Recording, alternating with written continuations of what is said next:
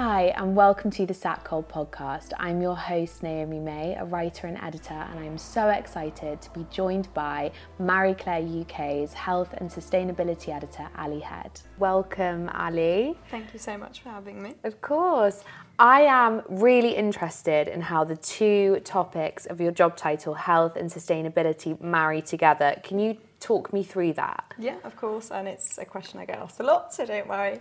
I've always kind of drawn the parallel of health being you looking after yourself and your own body, and sustainability being looking after the planet, right? And I think there's quite a lot of overlap there, actually. If you think about your future and you're someone who's kind of investing in moving your body quite a lot, or, I don't know, eating good foods to invest in long-term health, then you probably will be quite eco-conscious as well, because you want to invest in the long-term health, as it were, of the planet.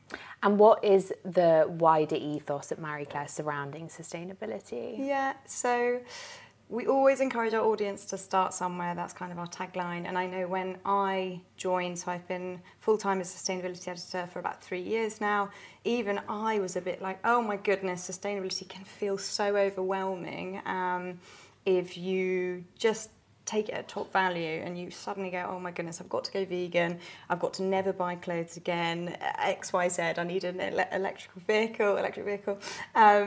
And I think so many people can just get so overwhelmed. And actually, all we're trying to encourage our readers to do is one small thing, say every day, that will add up to make a much bigger difference. And what are some of the most exciting sustainable developments you've seen, and how has that narrative changed? Yeah.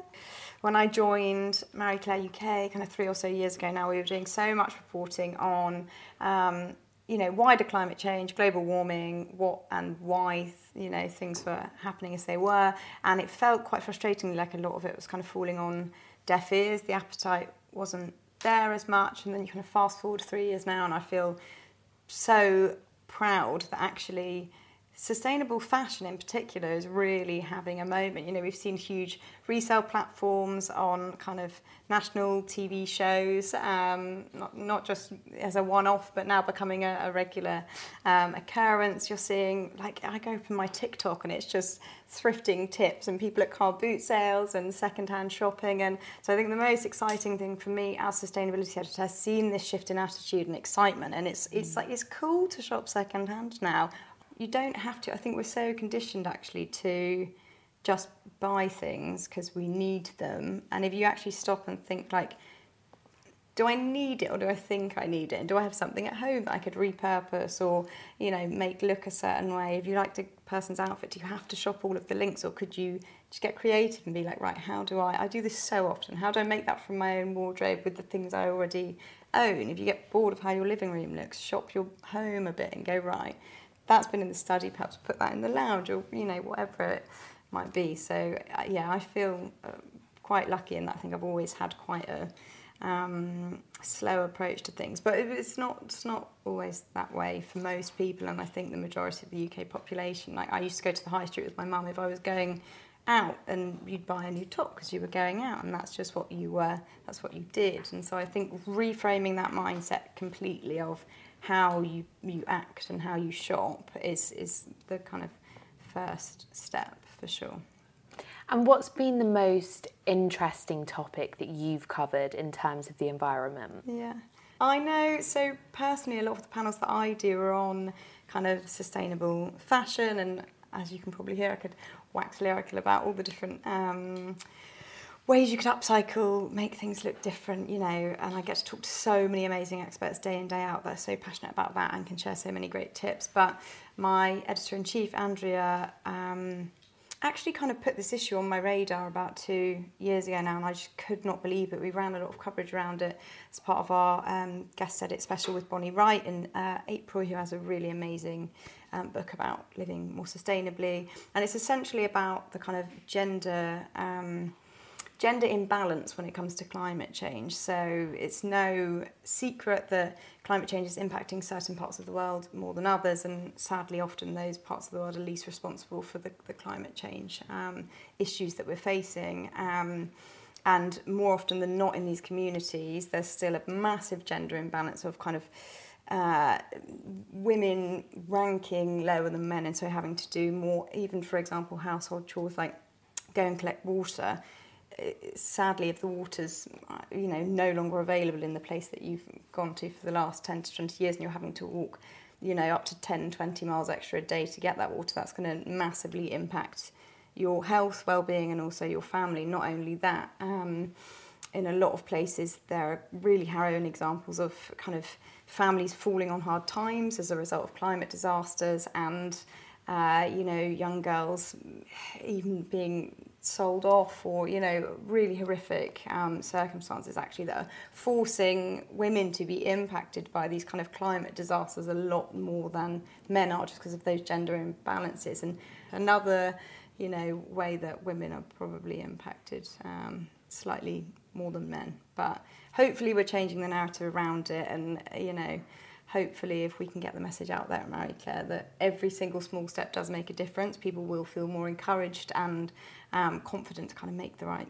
steps and make those decisions that make all of the difference. A lot of the work we're trying to do at Marie Claire is make sure that the brands we're featuring are genuinely sustainable and B Corp certified, Leaping Bunny certified, Soil Association certified, anything, any of the bodies that do amazingly hard work to make sure that these myths and the greenwashing is dispelled. But then do the general public know to look out for the B Corp certification? Often not. So making sure they know what B Corp is, making sure our readers know what Leaping Bunny is, and so on. But I do think there needs to be kind of stricter, perhaps not legislation, but greenwashing does definitely need to be part of the narrative more. And I hope we are educating our readers more about what greenwashing is and how to kind of spot a greenwashing claim versus a genuinely sustainable business doing their bit, because it's a shame when businesses are working so hard to do good and others perhaps not so much. So I know through my work with Satcol that reusing textiles has a 70 times lower environmental impact, and I know that you are a huge fan of upcycling, so please share all of your tips and tricks with our listeners and viewers. I feel like a little bit of a fraud now, because I feel like, again, my family are going to laugh so much. I am so bad at sewing, but that doesn't mean I don't try.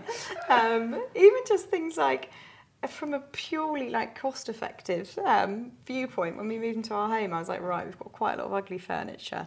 How do we make it not look ugly? I think it's just getting creative. One of my favourite kind of tricks is just bookmarking any outfits that I love, or home, inspiration that I love, and then kind of seeing what I've got in my house or my wardrobe that I can just get a bit creative with. And also remembering to put newspaper down on your wooden floors, because I so often have not done that when I've painted things, and that's not fun. Tough lesson to learn the hard way. Not fun.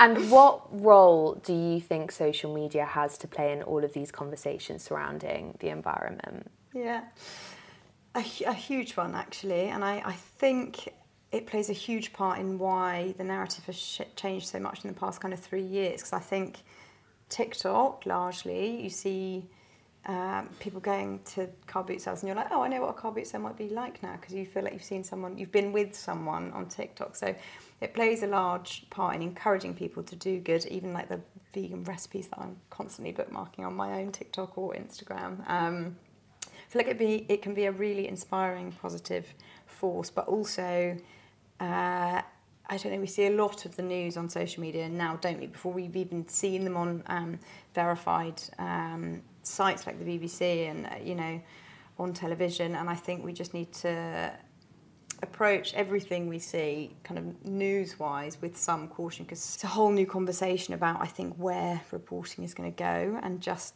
using your common sense, verifying claims where you see them. But then remembering that it means that we're seeing these things as they're happening, and hopefully it means that the narrative will continue to change. People will continue to push forward for, more sustainable way of living. We're more connected now than we ever were. And so I think you can only see it as a force of good and a source of inspiration for so many people. But perhaps also just remember to be a bit careful with how you use it sometimes. Ali, thank you so much for joining us today. Thank you for having me. Thank you.